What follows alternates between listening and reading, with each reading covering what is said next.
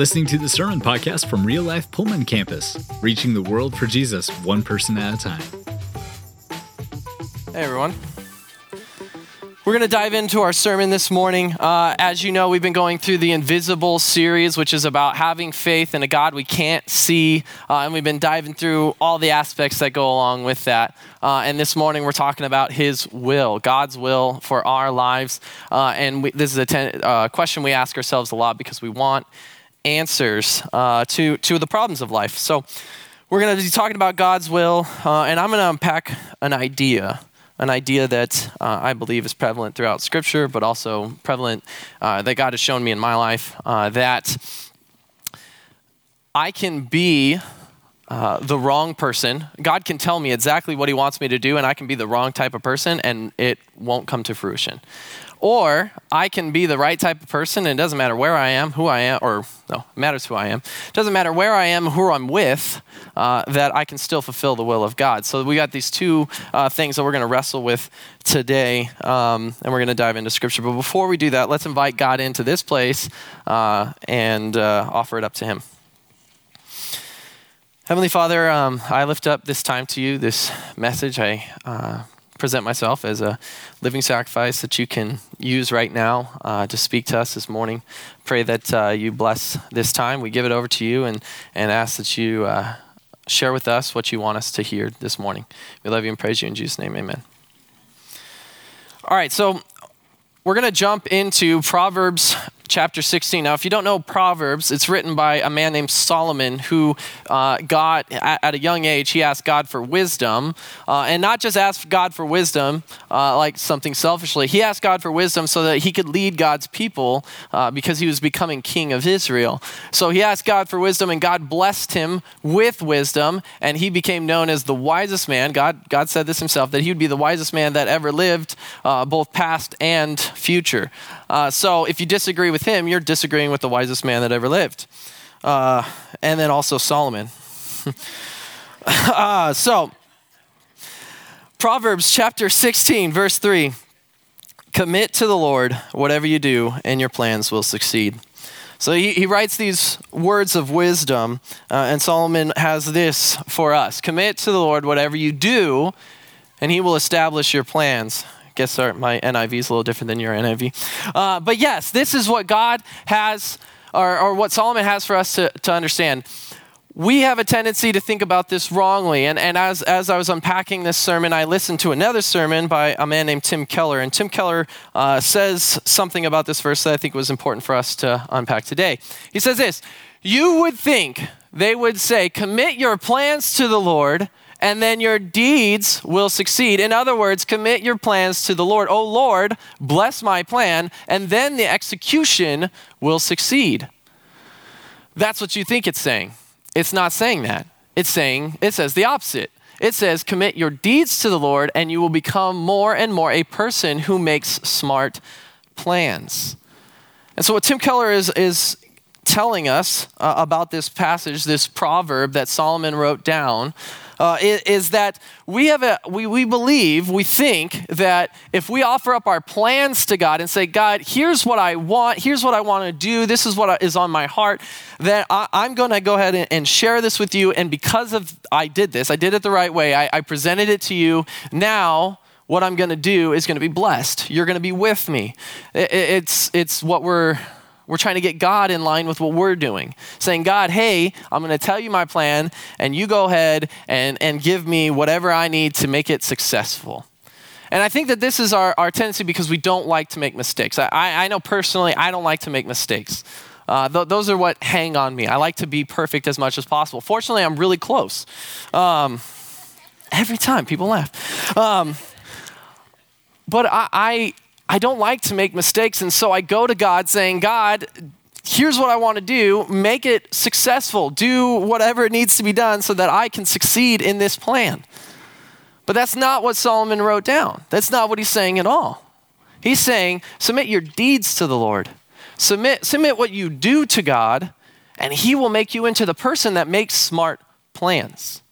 And so it's this development that goes on that Solomon wants us to understand, is that we don't go to God saying, hey, God, here's my plan, make my deeds successful. No, we go to God saying, here, God, here's my life. I'm going to do things for you. And in that, God will develop us into the type of people that make successful, smart, intelligent, wise plans. And so that's what we're running with today. And to illustrate this idea, to illustrate Solomon's words and Tim Keller as he was unpacking this, we're going to continue on what Alex brought up last week. Alex mentioned the Israelites in the desert to explain that we have a moment in our life, in our walk with God, that sometimes it's difficult. We have challenges that arise, and we're going to talk about the Israelites and some of their challenges today. And in that, we have a challenge to our faith, that either God has to give us a perfect life or that we have to pretend like it is perfect to have real faith with God, that we're not allowed to complain or grumble against God. But Alex unpacked that the Israelites grumbled against God, and God continued to provide for them their needs. And so we have that tension eased on us, that we can have a relationship with God where we don't always agree with him. We have to understand who's right and who's wrong in that. And I'm going to go ahead and tell you who it is. It's you and me. But God's not wrong.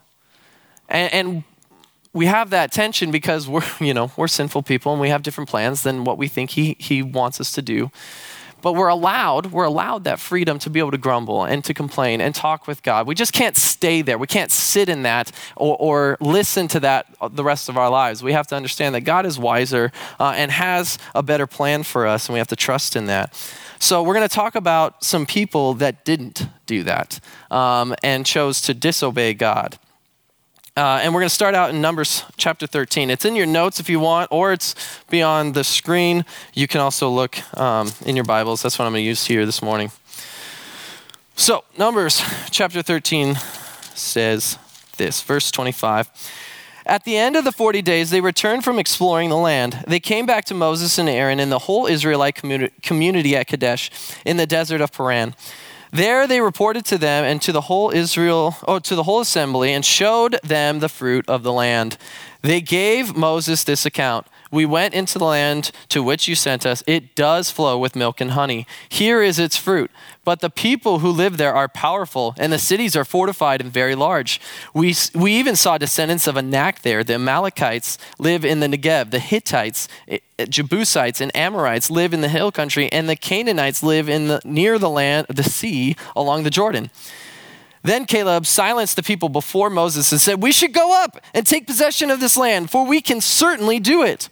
But the men who had gone up with him said, we cannot attack those people. They are stronger than we are. And they spread among the Israelites a bad report about the land they had explored. They said, the land we explored devours those living in it. All the people we saw are of great size. We saw the Nephilim there. The descendants of Anak come from the Nephilim. We seemed like grasshoppers in our own eyes, and we looked the same to them.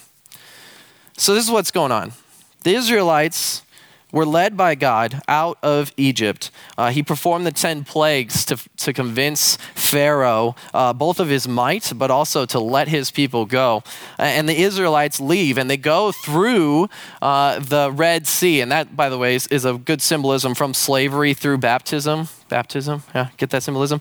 So he goes through the Red Sea, and so God parts the waters and then crushes the pursuing Egyptians following them, and then they find themselves in the desert. And that's where we picked up last week, where they're wandering in the desert complaining that they're hungry, that they're tired, that they're thirsty, and God continues to provide for them. When they complain about being thirsty, God provides water from rocks.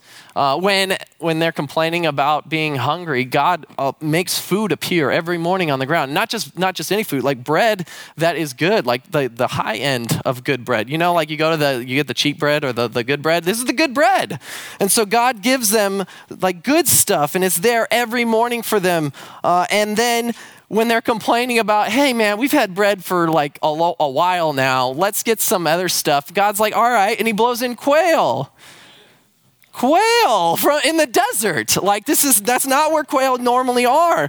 And yet that's where they are for these Israelites. Not to mention that each day and each night, God is guiding them with a pillar of fire at night and a cloud overhead in the daytime, which provides both guidance, but he's also providing their needs. It's cold at night and you can't see very well. So what does he give them? Fire, both light and warmth. And then a cloud overhead during the day because it's hot and the sun's beating down on their heads, and God gives them a cloud covering.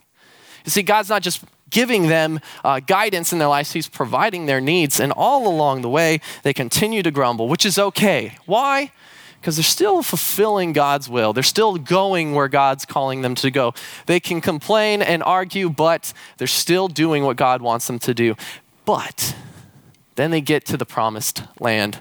The promised land, and they go and they send out these 12 spies to look through the land.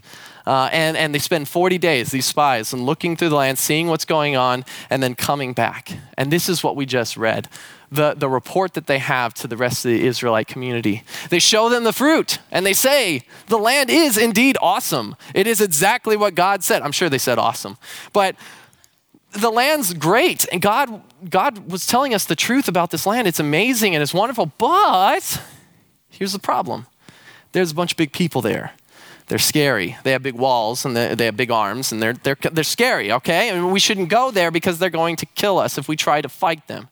And so 10 out of these 12 spies are telling this report saying that it's good and there's all these big people and we shouldn't go. And 2 of the spies went into the land, Joshua and Caleb. They come back and say, yes, it's exactly what they said, that yes, it's awesome. And yes, there are big people with big walls, but God's with us. Let's go. Let's not hesitate. Let's get in there.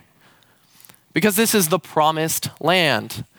And it's not the suggested land. It's not the easy to attain land. It's not the good Yelp review land. It's the God promised us this land. And so we're going to read that. We're going to read what he promised them. In Genesis 15:18, God says this to Abraham, who at this time is called Abram. On that day, the Lord made a covenant with Abram and said to your descendants, I give this land from the river of Egypt to the great river, the Euphrates, the land of the Kenites, Kenizzites, Kadmonites, Hittites, Perizzites, Raphites, Amorites, Canaanites, Girgashites, and Jebusites. God promised them the land. He said, I make this covenant. God doesn't tend to break his promises. In fact, he's got a great record. He's never lost. He's come through on every single one of his promises, and he's been providing for the Israelites the whole way.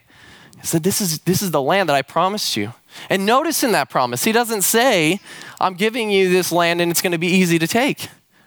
He mentions the very people that they saw there.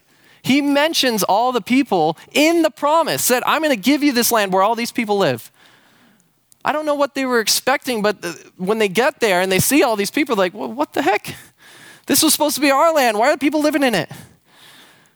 God's saying, I didn't promise you that it was going to be easy to take. I promised you that I'd be with you to take it. I'd be with you to take the land that I promised you. You just got to go. But the Israelites heard the 10 spies more than they heard the 2, and they felt like, you know what? It's not worth our lives. We're fine in the desert. Things have been fine. Like, even though we complain every day, you know what? It's fine. We'll be fine here because that seems too scary. I don't know. It's the unknown, right? The fear. So they fear entering the land. They fear the big guys with the big walls. And they don't want to enter in. They don't fear God, and they don't trust him. And because of that, they say no. They grumble against God. Well, as you can imagine, God's thrilled with that.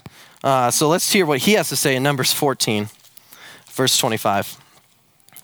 This is in response to or verse 28, I'm sorry.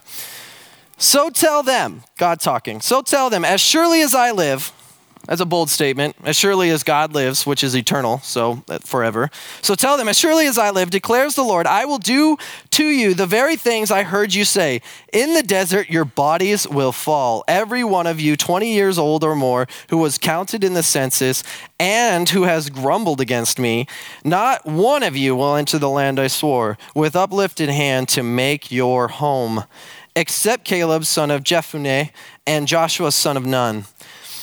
As for your children that you said would be taken as plunder, I will bring them to enjoy the land you have rejected. But your bodies will fall in this desert. Your children will be shepherds here for 40 years, suffering for your unfaithfulness, until the last of your bodies lie in the desert. For 40 years, 1 year for each of the 40 days that you explored the land. You will suffer for your sins and know what it is like to have me against you. I, the Lord, have spoken, and I will surely do these things to the whole wicked community which has banded together against me. They will meet their end in this desert. Here they will die. There you go. Good morning. You're excited, right? Pumped up. Bible, man, just enriches my life. So there are some tough things, and we have to talk about them. These people came to the promised land. The promised land. God said, this is something I promised to you. They came to this land after being provided for each and every day, after being guided by this pillar of fire and the cloud overhead, after going through the sea, the ocean, after walking through an ocean, after seeing the 10 plagues, after doing all of that. And they come to this land and they see the big men with their big walls and say, you know what? I don't think so. That's too scary. Not a fan. So God says, okay, you got it. You don't want to go in there? Then you can wander in the desert. You can wander into the desert until all of you are dead. And then once all of you are dead, I'll take your children and I'll have them come into the desert. Or I'll have them come into the promised land, the land that I promised them. They will follow me. And what God's been laying on my heart as we've been doing this, as I've been planning this message out, is that we look at these people and don't criticize them too hard. I think it's easy to look at the Israelites and know, dude, why didn't you just trust God? It's so obvious. Just read the script, man. Like, come on. But we have this tendency in our own lives, right? We doubt God. We fear the unknown. We face troubles and we're afraid. We're afraid of outcomes that we're not in control of. And we're afraid to go forward and we question God. And so understand that it was okay for them to grumble. It was okay for them to have disagreements with God. It was okay for them to have that relationship while they followed him. But here they're flat out rejecting him, saying, no, we're not going to follow you anymore. We're not going to follow you into this land because we're afraid.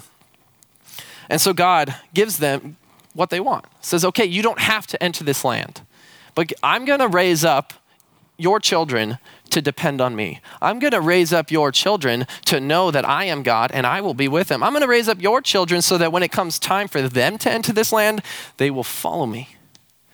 And so that's what he does. The next 40 years, God uses the time in the desert to raise up the next generation of Israelites. Israelites that see God every day with the cloud and every night with the fire, that they experience God every morning by picking up the manna that has rested on the ground, that they kill and eat the quail, and that they follow God in each and every day through all the different things, that the challenges and obstacles that they face during this 40 years of the desert, that they see God coming through for them time and time again. A generation of people that have known nothing but dependency on God. That's what God is doing in them. That's the challenge and the struggle that he gives them so that they can learn what their generation before them didn't learn. That God will come through. That God will be with them, and no walls and no big people can stop him. And so God raises up this new generation and builds in them this dependency on him, this trust and faith that they can go into this land and not be afraid. They can overcome that fear with faith in God, because they've seen him come through for them. So this is what I believe God is doing within, or has at least done in my life, and I'm pretty certain about all of us here too. That God, his will, is something we already know. I think everybody walked in here with some knowledge of what God wants you to do. That he wants you to treat people well, to care for the poor, that he wants you to make disciples, that he wants you to love him and to love others. He wants you to be hospitable and just show the world the love that he has shown you through other people and through his son, Jesus. And so this is what we all know. We've all heard this. And that's why I didn't want to spend an entire sermon telling you something you already know. You know God's will. You know what he's doing. You know what he's up to. In the grand scheme, he's trying to save people for the promised land. He's trying to save his children. And he's at every moment reaching out. That's the whole narrative of the entire Bible, is him reaching out to his people. And so that's what God's will is. That's what he's trying to do. Now, where do we fit into that? Well, this is where we have our tension, because we want to go to God and say, God, what should I do here or there? What school should I go to? What job should I have? Who should I be in a relationship with? Should I have decaf or regular caffeinated coffee? God, tell me. There was no vanilla creamer. Does that mean I'm going to hell? God, tell me. I don't know. And we're looking for signs everywhere to know that this is good, because we're afraid to make mistakes and we want God on our side to know, hey, God's with us. We look at the Israelites and be like, guys, it's obvious God's with you. How do you not know? But even if God gave us all the signs like he did them, I believe we'd still struggle. We'd still question. We'd still doubt. We'd still be afraid. We still have these moments. And so God can give us all those things and tell us every little detail of what to do, but we'd still struggle. So God's not focused on that. And that's where we have to understand what God's doing. You see, God's trying to save his people, but he's not focused on the details of what we're doing. No. He's focused on who you are, developing you into the type of person that it doesn't matter what situation you're in, you're fulfilling his will. That's what God's will is for your life. That's what he's trying to do. He's trying to develop you into the person that depends on him, that trusts in him, has faith in him, so that when you face obstacles, it doesn't matter what obstacles you're facing, you trust God. You believe in him. It doesn't matter what group of friends and people you're surrounded by, you're showing them the love of Christ. It doesn't matter what job you have, because every job you have glorifies God, because you're the type of person who glorifies God in what you do. That's what God is working on in your life. That's how he's developing you. That's his will for you. He's not trying to get you to pick out all these little details. He's saying those details don't matter. What matters is who you are. And so he's going to use, and this is what I love. This is what I love. He's going to use the times you choose wisely, the times that you follow him. He's like, yeah, I'm going to use that to develop you. And guess what? He's going to use the times you make mistakes too, to develop you. And this is what I love about God. It doesn't matter if you make mistakes or if you make good choices. God's going to use those opportunities to develop you in the type of person that depends on him. Your only job, the only responsibility you have, is to continue to trust him in that. Continue to trust him to develop you. You can grumble. You can be upset. You can argue with him. Just remember who's right. Remember that he's the right one, and you have to learn to bend to that. He'll listen to you. He'll work with you, and he'll develop you into the person that can handle these things. And don't be so concerned about all these little details. So this morning, we're going to jump into our communion time. People can serve the communion. And I want to unpack these 3 things that I want us to take away. 3 things that I believe God it wants us to understand from this lesson from the Israelites. First of all, recognize where God is developing you. Recognize this. This is something that I think we have a tension with, that we are laboring under this idea that God's will depends entirely on us. Like, I have to make sure I'm doing everything exactly the way it needs to be done, or God's will won't happen. Well, let me dispel that for you. God's will is going to happen. He's a big God. He's got a lot of power, and he's going to make it happen. The only difference about understanding God's will and adjusting your life to it is you getting on board with him, because he's going to do what he's going to do. We get the opportunity to jump in with him. He gives us the freedom of choice to be able to get in line with him and work with him and help him and be a part of this. So if you want to get in line, understand that God's will is happening. And as he's doing his will, as he's fulfilling his will, look in your life. See where he's developing you. As I said, God uses our mistakes, but he also uses our good choices. See the circumstances that you're in. See the challenges that you might be facing. See the choices that you have, and see what God's trying to develop in you. This is an important step that we have to understand, is that instead of fixating on all these details and trying to look for signs, look inward and see what God's trying to do in your life and the person he's trying to develop you into. So that's our first step. Our second step is to make decisions. Make choices. I think we have a fear. A fear to do things without being sure this is what God wants.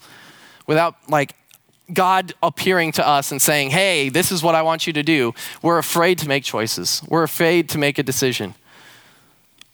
But God has developed us into people already. Some of you have been at this longer than I have. You've been a Christian for longer. Some of you have just gotten into it and maybe you need a little more guidance. But for most of us, we've been a Christian long enough that we've been developed enough that we can make some choices. We can understand, hey, I know what God's up to. I know what he wants to do. I know that he wants to save people. I know that he wants to show his love. I know he wants me to make disciples. So I'm going to go ahead and make this choice based on what I know of God. I'm going to go ahead and make this choice based on what he's done in my life. When I was listening to that Tim Keller sermon, he explained it like this. You don't still ask your parents to go out and play with your friends, do you? Like, I thought about calling my mom up and asking her if I could go out with my friends this week and just like, hey mom, is it okay? Like, what are you calling me for? Like, why are you doing this? Why? Because she's raised me.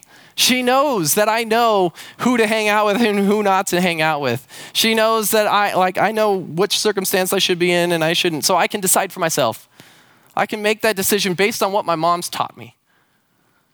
And the same thing, God's been teaching you your whole life and he's been helping you make decisions. So you don't have to be paralyzed with fear. Should I talk to this person or not? Yeah, go talk to them. Why not? Just go show them some love. Should I go to this? Should I take this job or should I take this job? Well, either one, you're going to support God, right? You're going to tithe. You're going to show the people around you that you believe in Jesus, and you're going to profess your faith. Either job, you're going to do those things. So either job, you can glorify him.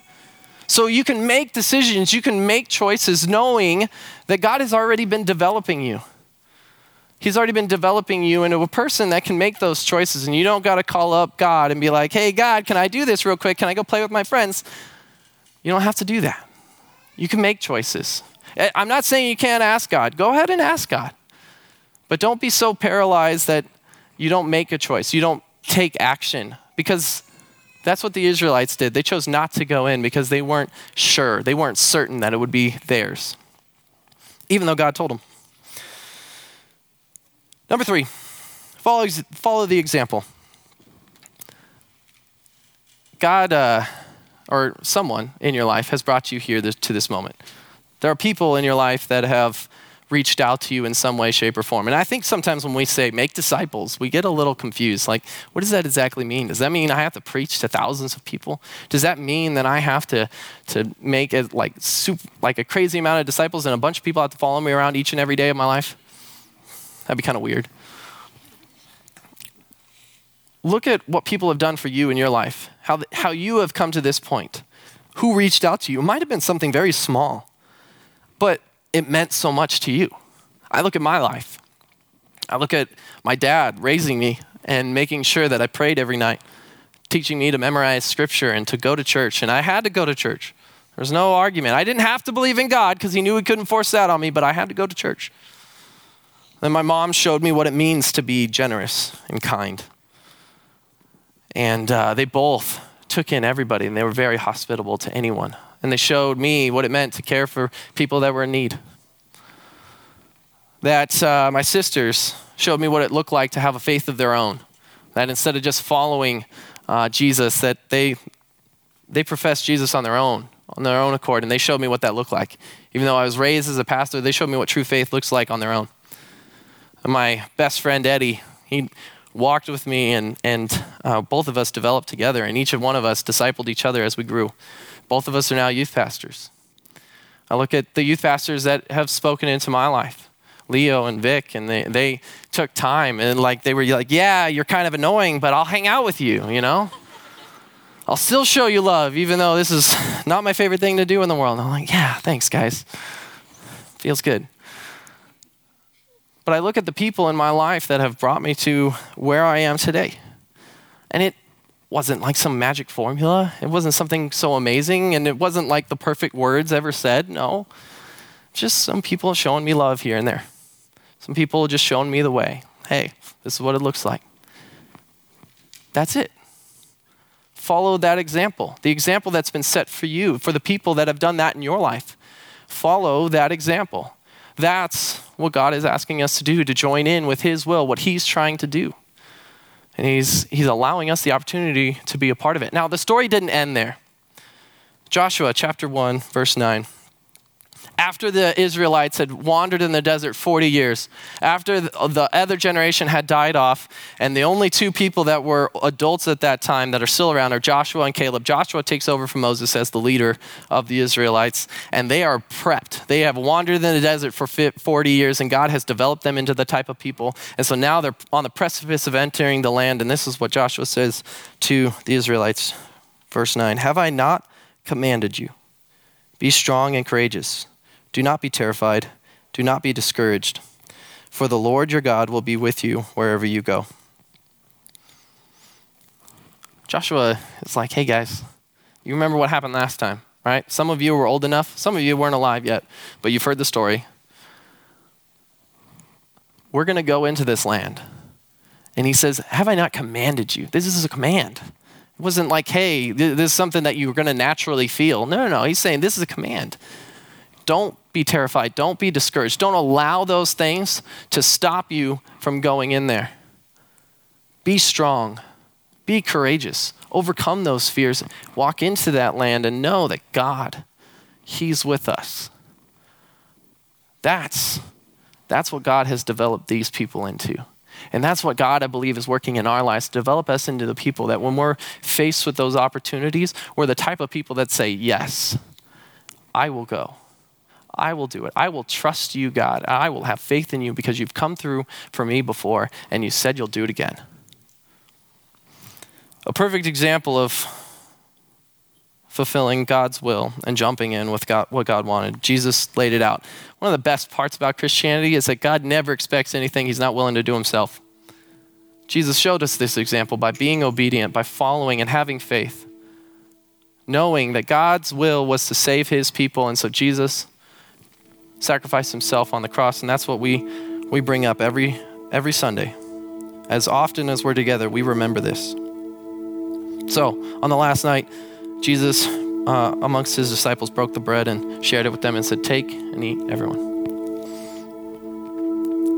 Then Jesus passed the cup. He said, this represents the new covenant in my blood. Do this in remembrance of me. Heavenly Father, thank you for this morning, giving us the opportunity to be here and hear your word.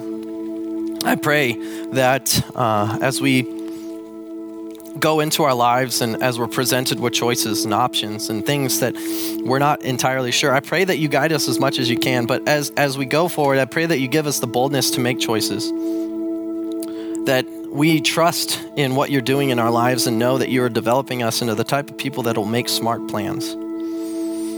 I pray that as a community of people that we can be courageous, that we can be strong, trusting in you, having faith that you're going to come through for us, and that we can get in line as both individuals, but also as a body of believers in the work that you're trying to do. Pray that you use us, you guide us, and mold us and make us into the people you want us to be. We love you. Praise you in Jesus' name. Amen. Thanks for checking out this message from Real Life. You can find out more about us by visiting liferotp.com and connecting with us on Facebook and Instagram. Until next time, have a great week.